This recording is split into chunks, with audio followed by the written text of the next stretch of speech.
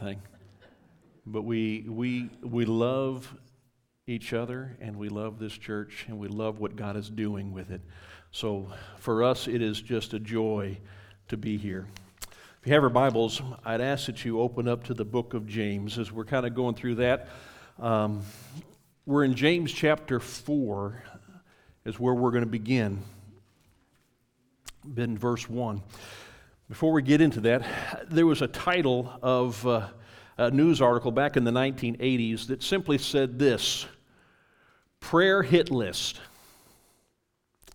And the Christian leaders were urging their supporters to pray for their political foes at this time.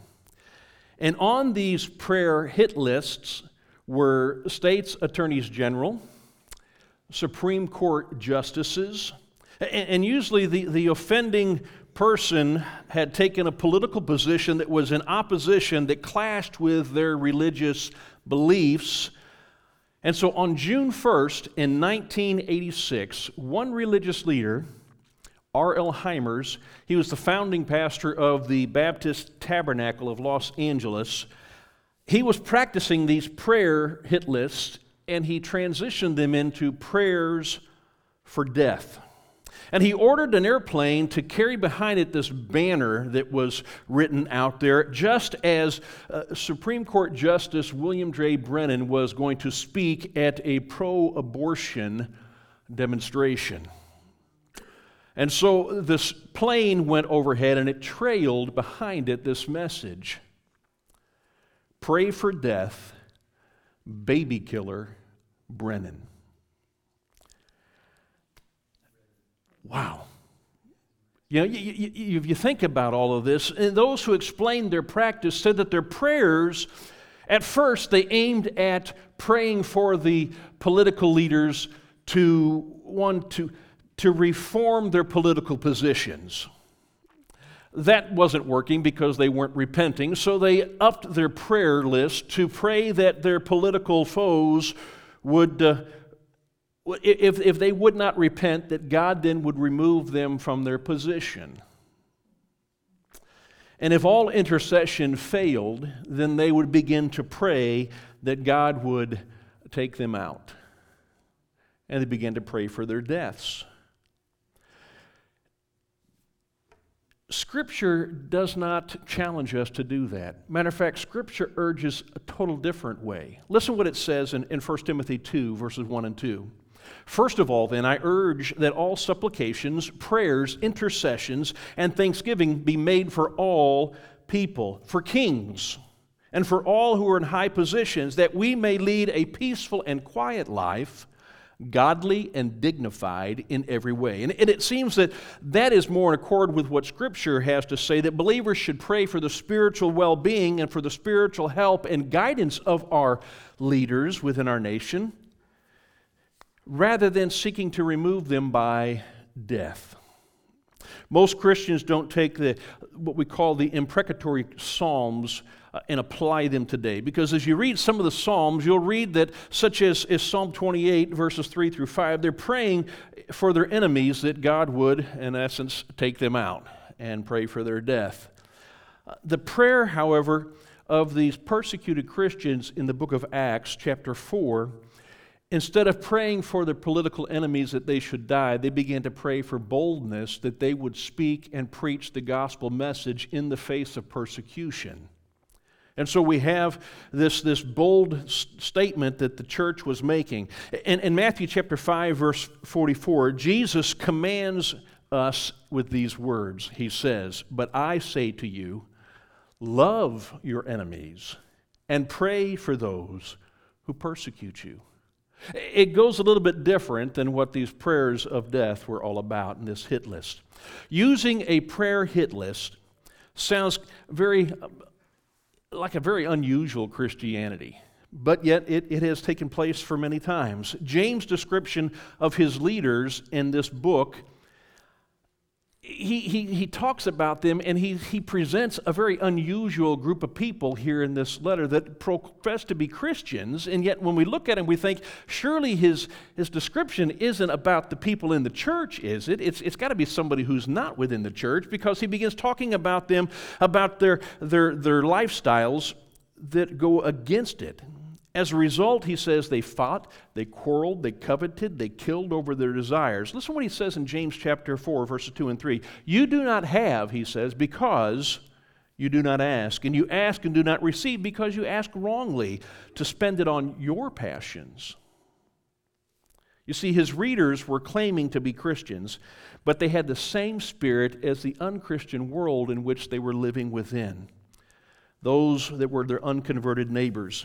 They were dominated, he's saying, by self-centeredness, by this self-will which pursued their own pleasures, their own power, and their own positions of authority and prominence. So James begins to rebuke them here in chapter 4. We'll get into it in just a moment. He wants them to know that they've got to stop living in their sinful manner and begin to live the manner in which Christ wants us to live. And he warned those, and it kind of applies to those who use hit lists and prayers as a mean of removing people from their positions of power that stand in opposition to the church. So I need us to understand this. There is a danger in living without God. There is a great and a grave danger of living without God. God wants his people to live with a conscious commitment to follow Christ no matter what the costs are. And so this morning, I want us to examine a few dangers of living outside the will of God if we're trying to live for ourselves. So the first one is this. It's having this self-centered life. It suppresses our prayer, is what James is going to tell us. James chapter 4, verses 1 through 3, he says, But what causes quarrels and what causes fights among you? Is it not this, that your passions are at war within you? You desire, and you do not have, so you murder. You covet and cannot obtain, so you fight and quarrel. You ask and do not receive, because you ask wrongly to spend it on your passions. So he begins with two rhetorical questions that they know what the answer is. And he tried to identify the source of the problems that the church is having there as James is writing to them. He mentions you fight and you quarrel, and he puts those in that verse there, and he says that they desire that battles within us bring these up. You remember when he spoke to us in James chapter 1 at verse 14 and 15, he says, But each person is tempted when he is lured, how? And enticed by his own desires. Then desire, when it has conceived, give birth to sin, and sin, when it is fully grown, brings forth death. So we understand that what's happening here is in the church, they are allowing their desires to be worldly, and they're starting to develop something that's really ungodly in them. He wants to confront this. Those desires can impact a church in a devastating way, and they can honestly destroy a church. James uses the plural form when he says the words fights and quarrels, indicating to me that this is not a one-time event, but this is something that continues to go on and on and on within the church. That they're fighting with each other and they're quarreling with each other over and over again. Paul tells Timothy in 2 Timothy chapter 2, verse 23, he says, Have nothing to do with foolish, ignorant controversies. You know that they breed quarrels.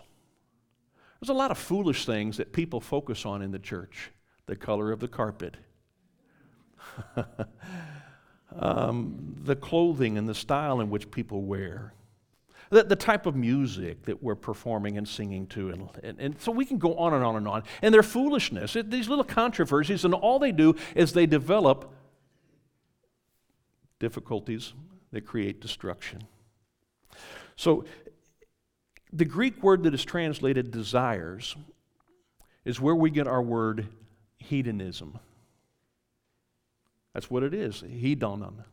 Is the Greek word that's used here. And that means it's a philosophy that the chief purpose of living is to promote promote self, to do things for me. Romans tells us in chapter 7, verses 14 through 21, that we know that the law is spiritual, but I'm of the flesh, sold under sin, for I do not understand my own actions. Now listen to what he says. For I do not do what I want, but I do the very thing that I hate. Now if I do what I do not want, I agree with the law that it is good. So now it is no longer I who do it, but sin that dwells within me. For I know that nothing good dwells in me, that is, in my flesh. For I have the desire to do what is right, but not the ability to carry it out. For I do not do the good I want.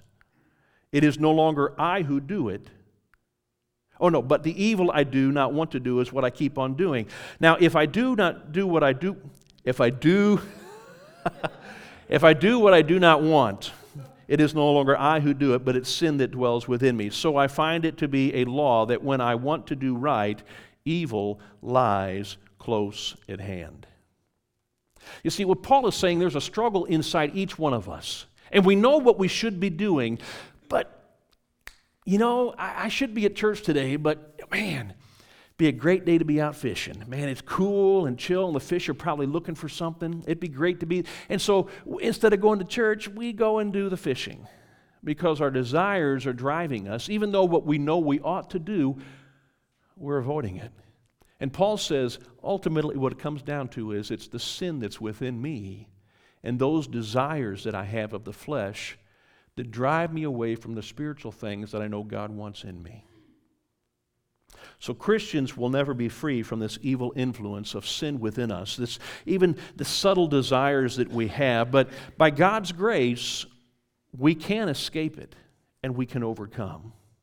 In verse 2, we see that our earthly desires, they motivate us to this destructive behavior James is telling us here. It points out that the fighting and the quarreling, those are the results of the desires that we have and that we're not getting them. So we quarrel and we fight and we envy and we because we don't obtain those things, we start to point out somebody else's problems. Our passions, he says, we're wanting to spend it on our own passions. The passions, another time, it's translated lusts.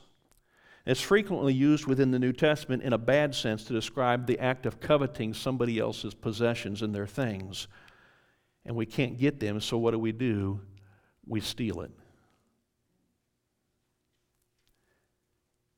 And then he uses this word, murder.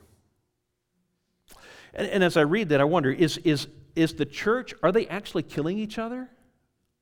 I mean, is that what it has gotten down to? That even within this body of Christ where there's supposed to be love abounding, are they murdering each other because of their own passions? I mean, that's a question I think we have to ask. I don't think that it's exactly that they're killing one another that way. I mean, if they were, Rome would have swooped in and taken care of them real quick. Because it's you're not going to let sin like murder just continue.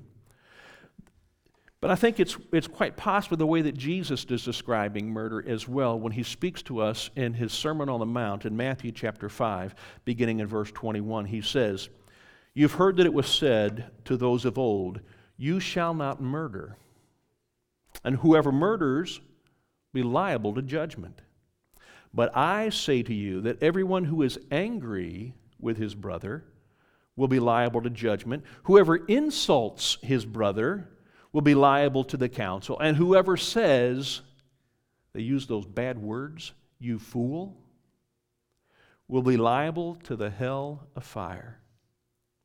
The Apostle John says it this way in 1 John chapter 3, verse 15. He says, "Everyone who hates his brother is a murderer, and you know that no murderer has life abiding in him." We know that what has taken place in the church that James is writing to is they have developed a hatred in them so much that if they could get away with it, they probably would murder another brother in Christ. All because they're not getting what they want. Hatred and jealousy produce greed and worldliness and are potential acts of murder because they can lead to actual murder. When somebody finally has had enough, then they commit the crime. Therefore, James is accusing his Christians not necessarily of actual murder, but of showing them that their fights and their quarrels are leading them down that path so that they themselves will kill and devour one another. Now, at the end of verse 2, James outlines the startling truth that his readers lacked what they sought because they failed to ask God. You don't get what you want because you're not asking God, he says. And the reason behind it, the stifling of their prayers, is because they're being so self-centered. The Scripture suggests that God listens to the prayers of the righteous rather than the selfish. 1 John 3:21-22 says, "Beloved, if our hearts do not condemn us," that's where it gets down to, doesn't it? Those desires, they're birthed in our heart. Jesus says that it's not what goes into a man that makes him sinful, but it's what comes out of his heart that makes him sinful. And so John says, "Beloved, if our hearts does not condemn us, we have confidence before God, and whatever we ask, we receive from him, because we keep his commandment and do what pleases him." And those who are upright in life, who are trying to live a righteous lifestyle, John tells us again, he says, and this is the confidence that we have toward him, that if we ask anything according to his will, he hears us. And if we know that he hears us in whatever we ask, we know that we have the request that we have asked of him. Yet, while he hears our prayers, at times he does not give us the answer that we want. Matter of fact, sometimes it's the answer that we don't want, but it's the answer that we need. Paul understood that even though he wanted healing from what he calls his thorn in the flesh, God says, "My grace is sufficient." Listen what he says in 2 Corinthians 12, verse 7 through 10. He says, "So to keep me from becoming conceited because of the surpassing greatness of the revelation, a thorn was given me in the flesh, and a messenger of Satan to harass me, to keep me from becoming conceited. 3 times I pleaded with the Lord about this, that it should leave me, but he said to me, 'My grace is sufficient for you, for my power is made perfect in weakness, and therefore I will boast all the more gladly of my weaknesses, so that the power of Christ may rest upon me.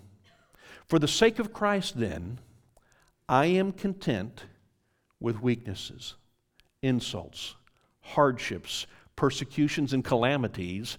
For when I am weak, then I am strong.'" You see, sometimes when we pray to God to remove things from our lives, or we pray him to give things in our lives, he says, "No, my grace is sufficient." Just as it was for Paul, I need to allow that to stay in your life so that Satan can harass you to keep you from becoming so arrogant. Because our natural tendency is to become arrogant, to become thinking only about me. And James says we've got to stop that, because when we're being self-centered, even our prayers are being stifled. The second thing that we discover is this self-centered living displeases God. So in James chapter 4, verses 4 through 6, we go on. And he says this, he says, "You adulterous people, do you not know that friendship with the world is enmity with God? Therefore, whoever wishes to be a friend of the world makes himself an enemy of God. Or do you suppose it is to no purpose that the Scriptures say, 'He yearns jealously over the Spirit that He has made to dwell in us'? But He gives more grace. Therefore," it says, "God opposes the proud, but gives grace to the humble." In these verses, James is confronting his readers about their arrogance, about their spiritual unfaithfulness to God, and how they have been living in opposition. He actually calls them adulteresses. He's saying they have adulterated the relationship that he has with them, and they've begun to love somebody else instead of him. And who is that? Themselves. He implies that friendship with this world is a deliberate choice to turn away from a loving God. It's an act of defiance and rebellion, and we might even classify it as becoming a traitor to the kingdom of God. Their willingness to embrace the world's values and the godless lifestyle and agenda has damaged their relationship with God and can do the same thing to us if we follow in their footsteps. Listen to what John tells us in 1 John chapter 2, verses 15 through 16. He says, "Do not love the world or the things in this world. If anyone loves the world, the love of the Father is not in him. For all that is in the world, the desires of the flesh, the desires of the eyes, and the pride of life is not from the Father, but is from the world." A person cannot be loyal to God and controlled by the worldliness at the same time. Matter of fact, Christians cannot peacefully coexist. You've seen that bumper sticker, haven't you? We can't. We cannot coexist with this world, even if the bumper sticker says so. We are to be set apart from the world. Verses 4 and 5 confirm that friendship with the world and with God, it's impossible. You can't love both. So let's define what James means when he says the word world. It's the same thing that Paul and John mean when they use the word world. This word world, cosmos, is to them the system of evil that's controlled by Satan. It includes all that is wicked and opposed to God on this earth. That's what they mean. You cannot love the world. It's not you can't love this planet. No, you cannot love the system of philosophy of life that this world presents, because that kind of life is created by Satan. James is thinking especially about the pleasures that lure men's hearts away from God and to themselves. And by its very nature, then, friendship to the world is hatred towards God. The person who deliberately chooses to be a friend of the world, by that choice, becomes an enemy of God. That's what James is telling us.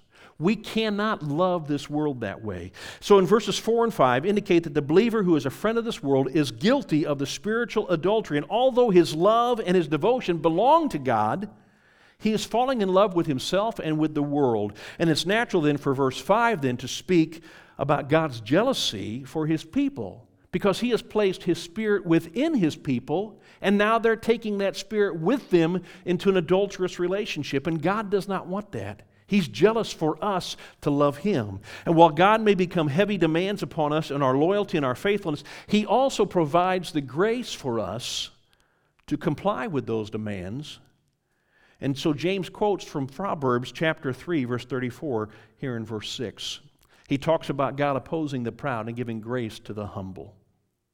The proud are those who turn their hearts away from God and instead turn it to evil.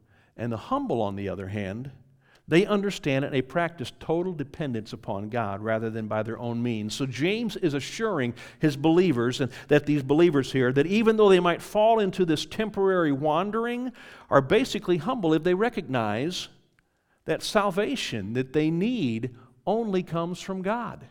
They're not going to gain it by anything else in this world. So God resists the proud by opposing those who fail to follow him. He foils their plans and he frustrates all of their dreams. And God doesn't want us to live our lives being dominated by materialism. He doesn't want us to live a life in search for prestige or selfish ambition or deliberate forgetfulness that God is around. His aim is that we seek first his kingdom and his righteousness, and then all these things are added. Jesus tells us that in that sermon as well in Matthew chapter 6. What it comes down to is this, is that God completely demands loyalty and complete loyalty from his people. And he provides the grace for us to achieve it. The third danger that we need to avoid is this, that self-centered living, it also requires repentance. That's what we discover. You have to repent. So verses 7 through 10, James goes on, he says, "Submit yourselves therefore to God, resist the devil, and he will flee from you. Draw near to God, and he will draw near to you. Cleanse your hands, you sinners, and purify your hearts, you double-minded. Be wretched, and mourn, and weep. Let your laughter be turned to mourning, and your joy to gloom. Humble yourselves before the Lord, and he will exalt you." So, James issues a series of 10 imperative commands in this little section. 10 things that he says you must do. And these are those 10 commands. He says you need to submit, you need to resist, you need to draw near, you need to cleanse, you need to purify, you need to be wretched, you need to mourn and weep, you need to be turned, and you need to be humbled. So submit to God calls us to subject our wills to His will. Submission is not the same as obedience. Let me understand that. Submission is not the same as obedience. Matter of fact, submission is the one that leads to obedience. When we submit to Him, then we become obedient. The negative side of that command, if we're going to submit to God, means that we also have to resist the devil. Resistance is a military word that Christians need to stand their ground. I get this image of people playing tug of war. And so they're resisting, so they've got a hold of that rope. Even though Satan's on the other end pulling it, they are doing their best to not let him pull them their direction. We're resisting it. And so we see in 1 Corinthians chapter 10, verse 13, Paul writes this to the church. He says, "No temptation has overtaken you that is not common to man. God is faithful, and He will not let you be tempted beyond your ability. But with the temptation, He will also provide a way of escape that you may be able to endure it." Okay, you're back on that rope again, and you and Satan are playing that tug of war. He wants you to sin, and you want to remain righteous. The thing is, God only permits Satan the strength that you can still pull him over the line. But if you don't think you can do that, He simply says, let go. The rope's still there, and one day you'll come back and pick it up again. But until that time, He gives you the ability to even escape the temptations. We don't have to fall to sin. We can overcome it. And if we obey these commands that He's given us, God promises us that the devil then will flee from us. And our resistance to him is just the same as what Christ resisted him in the wilderness for those 40 days when He went to them and He tempted Him. And Jesus came back with Scripture after Scripture after Scripture, and finally Satan couldn't combat it, so He left him. And He can do the same thing to us. Now, another command is this, to draw near to God. We are to draw near to Him. It involves approaching God in worship and in commitment. And those who approach God discovers that as we get nearer to Him, He comes nearer to us, because He wants that relationship with us. And then we're told to cleanse our hands. And it uses the language of the religious ceremonies that were found in Exodus chapter 30. So they would have to go and always wash their hands for purification rites, to cleanse themselves before they did certain things in regards to worship. But today we cleanse our hands not by going and washing them under a holy water, so to speak. We cleanse our hands by withdrawing them from evil wrongdoings, those actions. So perhaps obedience to the command that He's calling us to draw near to God and to cleanse our hands, what He's saying is get rid of all the moral filth in your life that's on the external that everybody notices. But then He says, purify your hearts. That's the inner purification that we need, because that's where our sin and our desires come from. So the language that is used here is just dripping with the words from Psalm 24, and I want to read that psalm, verses 3 and 4. He says, "Who shall ascend the hill of the Lord, and who shall stand in His holy place? He who has clean hands and a pure heart, who does not lift up his soul to what is false, and does not swear deceitfully." So to be pure in heart is to reject the double-mindedness that James talks about over and over within his book, in this letter. It's to abandon the attempts to befriend God and befriending the world. And it gains this purity by requiring repentance, that we surrender ourselves to Him. Then He challenges us to do these three things. He says, be wretched, mourn, and weep. Those three words are typical words that are used in humbling ourselves before God and under His judgment. Being wretched calls for the sinner to experience a deep feeling of shame because of what we have done and that God has observed it. Mourning and weeping are these outward evidences of that shame that we have experienced and the sense of grief. And it is so deeply felt that it moves us even to tears because of what we have done. Then he uses another word. He says we are to turn. We are to be turned, and to turn our laughter and into mourning and turn our joy into gloom. You see, the foolish actions that we have in life, they're taking us further away from God. And we need to recognize that we have broken this relationship with Him, and there needs to be a repentance from it. There needs to be a turning around to it.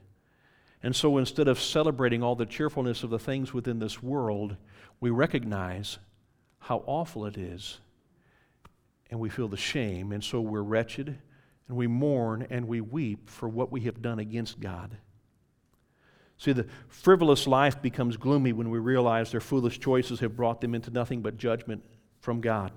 Laughter and joy are not evil. However, the moment when we meet God as sinners, those things that used to bring forth our laughter and our joy, they disappear. Because He introduces us to a real joy, to a real love, a real life. And it's in Jesus Christ. And James calls his readers double-minded because they don't know which way they're going to follow. The final appeal that he throws here in these verses is this command, but yet it's also a promise. He challenges us to be humble before God. And that mandate of voluntarily turning to God in respect and in submission, when we respond with insight provided by the Holy Spirit, we see our unworthiness and we see God's righteousness and His holiness, and we seek that He would forgive us of the things that we have done wrong, and we humble ourselves. And then all of a sudden He lifts us up and He exalts us. That involves the moral and the spiritual power to live a life as He desires us to live it.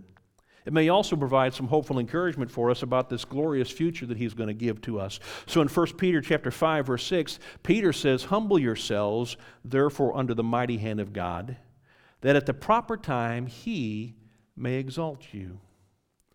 The final danger that we have to see in this is that self-centered living, it produces vilification of other people.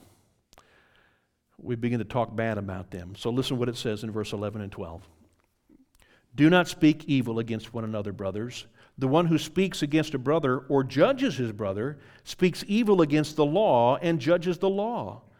But if you judge the law, you are not a doer of the law, but a judge. There is only one lawgiver and judge, He who is able to save and to destroy. But who are you to judge your neighbor?" See, the warning here in verse 11 and 12 goes out of the rebuke of pride of our own life.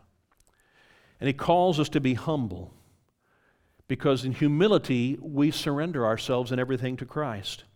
Verse 11 prohibits this slander, this villainous talk, and this insult that Christians have against each other. And so speaking of evil against your brother in Christ is intended to inflame other people against them as well. And James says we shouldn't do that. We shouldn't talk bad about one another, because all that does is it makes the church become destructive. For Christians to malign other believers is living a contradiction to how we should be as a close family of Christ. So the slanderous Christian faces two charges. First, the one who practices this speaks against the law of God and the law of love. And that law is this in Leviticus 19, verse 8. "You shall not take vengeance or bear a grudge against the sons of your own people, but you shall judge your neighbor as yourself. I am the Lord." So Christians are called to love our neighbors as ourselves, and the slanderous vilifying of our Christian brothers and sisters in Christ should not be done. We should not observe it at all. And so verse 13 tells us that God is the only lawgiver and judge. It is not us. We cannot set ourselves above it. And He's the only one who can save, and He's the only one who can destroy as well. Only God has the ability to enforce His laws and carry out His purposes. We cannot do that, so we should not defame other people around us, especially those within the church. Our calling is to respond in supportive love rather than criticism and hatred. Now, to sum all of this up, James is challenging Christians to examine their attitudes. We need to look at our own hearts and see where we are in all of this. And as we examine ourselves, we should avoid becoming self-centered. And that's what the world encourages us to do. And we should adopt instead the instructions of a humble lifestyle that Jesus wants us to live. Rather than having a prayer hit list that seeks to destroy our enemies, maybe we ought to adopt a prayer hit list that redeems our enemies. I want you to watch this video. What a different prayer list it is. From hit list to love list. We need to love. I don't know where you are, if you've got an enemy list as well that you're praying against, but we need to pray for their salvation. We're going to have our invitation for you. And if you need to make a decision for Christ, to change your heart, to surrender it to Him, to submit to His will, man, today's a good day to do that. Let's stand together.